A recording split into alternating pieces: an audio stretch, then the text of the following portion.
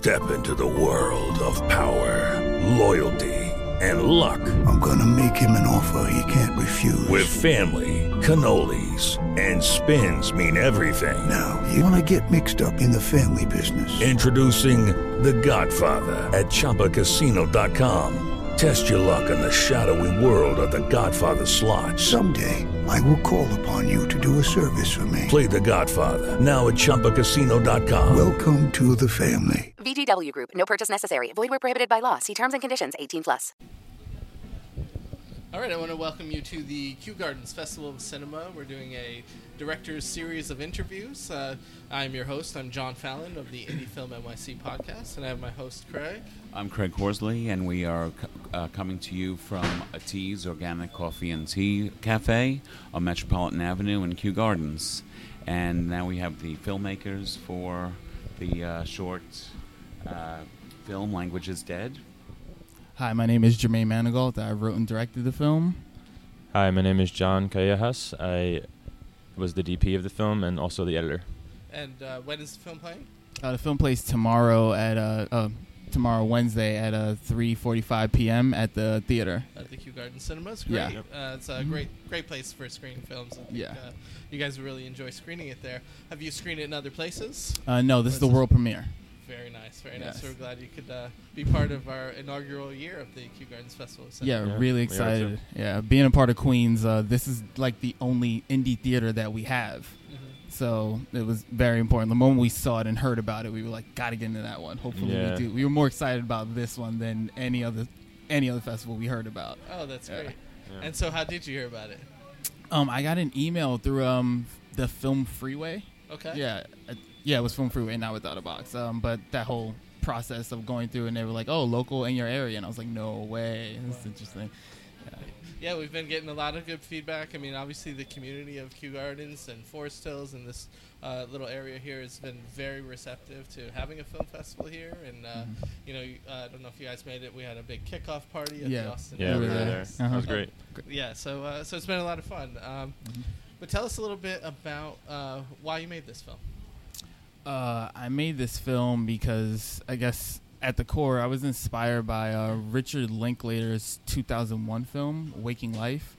Mm-hmm. He had a sequence in that film where it was a woman who ranted about the idea of language, and that really resonated with me, whereas I took it kind of at face level at first, but then I was like, I kind of want to expand upon this more. You know, it was almost as like throwing a sample out there, and I was like, that's not enough. You know, and she was speaking about the idea of language not being enough as to where we've evolved in our species. You know, like it came from the simple things like water, fire, you know, and now we're talking about complex emotions as if that can actually resonate with any one person. You know, that's really what the film is at its core. It's honing in on the idea that words mean different things to different people due to their own personal experiences. You know, how do you take a word like love and fear and try to box that into something? Everyone has spent a lifetime experiencing that differently, so it's hard having conversations and complicates communication. So that's really what it is at the core. So the movie really is kind of an interesting structure to the film. You know, it technically takes place all in the therapist's office, but there are quite a lot of visuals that are, I guess, they're supposed to be in the main characters' heads. So I'm assuming that you worked really close with your DP to come up with those visuals. Can you explain some of the process on how you got involved, John? Yeah. And how you guys developed the style? Absolutely. So the first thing that we talked about doing was using a Super 8 camera. And that was what really excited me because I love shooting on multiple formats. I mean, that's how I got into filmmaking, is not necessarily even just through narrative, kind of just shooting on different formats and everything. So when we decided to do that, that was what excited me. And what I wanted to do was kind of get shots we've never seen on a Super 8 camera. We used an old Bolex, and we wanted to mount it on a glide cam. We wanted to get these like moving, swaying shots for the Super 8, and that's what we used to portray what was in this character's head, and what he was thinking about. And then what we used for the therapist's office, we shot on digital 2K on a Blackmagic camera. Yeah. And what was the production experience like? I mean, how did you pull this together, I guess?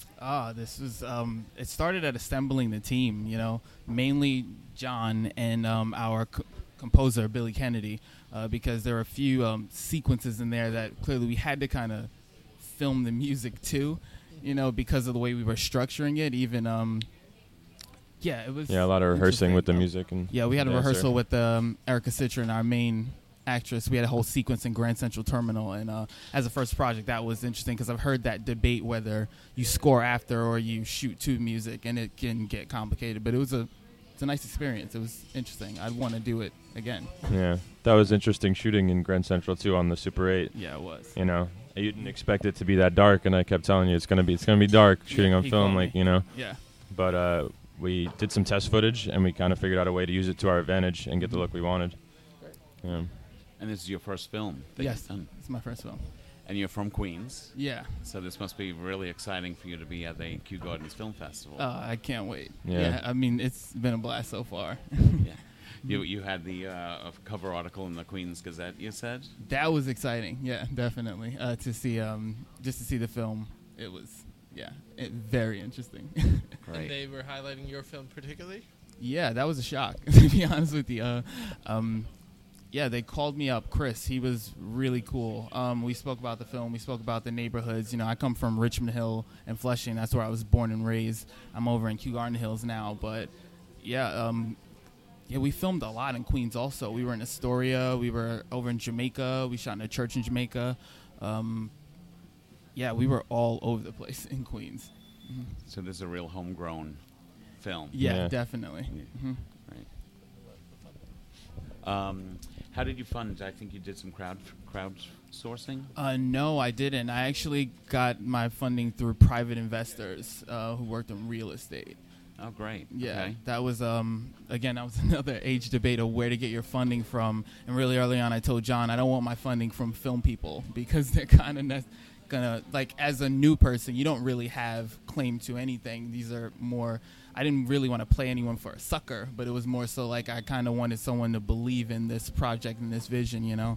We got, that you're new. Why are you filming on 2 formats? Why are you working with this Academy nominee? Like, what's going on here? And it's more so the real estate people didn't really give me any bribe. I backed it up with numbers. I backed it up with production. It was very smooth. It was on time.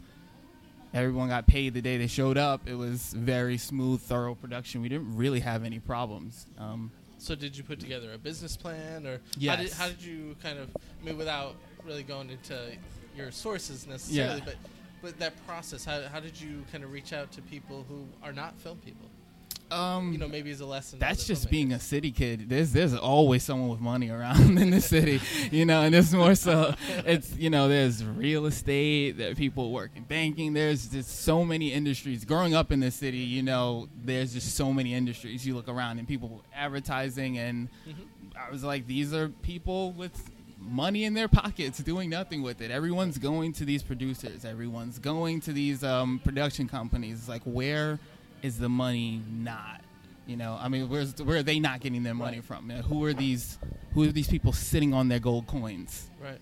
Do they want to get behind something like this? Sure, I think that's a great lesson for other filmmakers. Like you said, everybody's beating on the same 3 doors. Yeah. So that's really great that you guys figured out, some different avenues. That's an amazing story. Yes. Yeah. Thank you. We've got 2 more projects and a feature in the works under those same people, and we're still reaching out to more. That's great. And so, what are your kind of production schedules on those?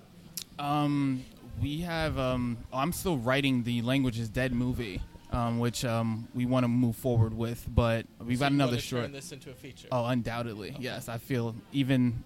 This was more so. It came from a film that I was working on, and I was like, how do I turn this into a 15-minute sample of it so that we can then push it further and pitch this, like, to say this is kind of a sample of what the film would be like. Because, you look at the past few years, that's what so many filmmakers are doing. You might have Paul Thomas Anderson doing that in the 90s. Like, that's how he got a bunch of his features made, through the short route. It's not just about making shorts. It's like, how do we take this short, make it a film, Right, yeah. Yeah, the proof of concept model is definitely tried and true. I could probably name half a dozen movies that have done that, and varying degrees of success with their features. But the point is, they got their features made. Yeah. So I guess that's what's next for you then, right? You're going to turn this into a feature. That's the plan. And what about your festival circuits? Are you in other festivals? Or yeah, we're in the Brooklyn Chain Festival right now. Yep. We screen in a few days there, I believe, and in October we'll be premiering in Jersey City, and we're still in consideration for a bunch more. So we'll see what happens there. That's always a gamble, but you get an email like the month before, and then you got to scramble to get ready. So. Yeah. Well, we're glad that you could be part of the Kew Gardens Festival of Cinema. Yeah, for sure. Thank you for having us. It's really fun to see filmmakers who are excited to be just in this festival in particular, but also just to be making films and finding these unique ways to get their films made, and experimenting and just putting themselves out there. It's fun to see it. Yeah, absolutely. Yeah. To see your world premiere at the Kew Gardens Festival is going to be very exciting. Oh yeah, it's super exciting because again, like I said, this is really the only real indie theater. There's so many times where I have to see the movies that I want to see, and you got to go down in the city. Like the city has most of the places that show these obscure films and these award season films. You can't really find that in Queens. We have all Regals and AMCs, Right. So I'm constantly here during, that whole spree. So when I found out that they were doing the festival, and I told John, he was even more excited than I was. He's like, yeah, we got to hopefully get into that one. Yeah, this is the one we wanted, for sure. Great. Well, thanks again for being here, and we really enjoyed talking with you guys, and we're looking forward to more of your work in the future. Thank you so much. Appreciate it, guys. It was a pleasure. Thank you. Thank you. Hello, it is Ryan, and I was on a flight the other day playing one of my favorite social spin slot games on ChumbaCasino.com. I looked over at the person sitting next to me, and you know what they were doing? They were also playing Chumba Casino. Coincidence? I think not. Everybody's loving having fun with it. Chumba Casino is home to hundreds of casino-style games that you can play for free anytime, anywhere, even at 30,000 feet. So sign up now at ChumbaCasino.com to claim your free welcome bonus. That's ChumbaCasino.com and live the Chumba life. No purchase necessary. VGW. Void where prohibited by law. See terms and conditions. 18+. Join us today during the Jeep Celebration event. Right now, get 20% below MSRP for an average of $15,178 under MSRP on the purchase of a 2023 Jeep Grand Cherokee Overland 4xE or Summit 4xE.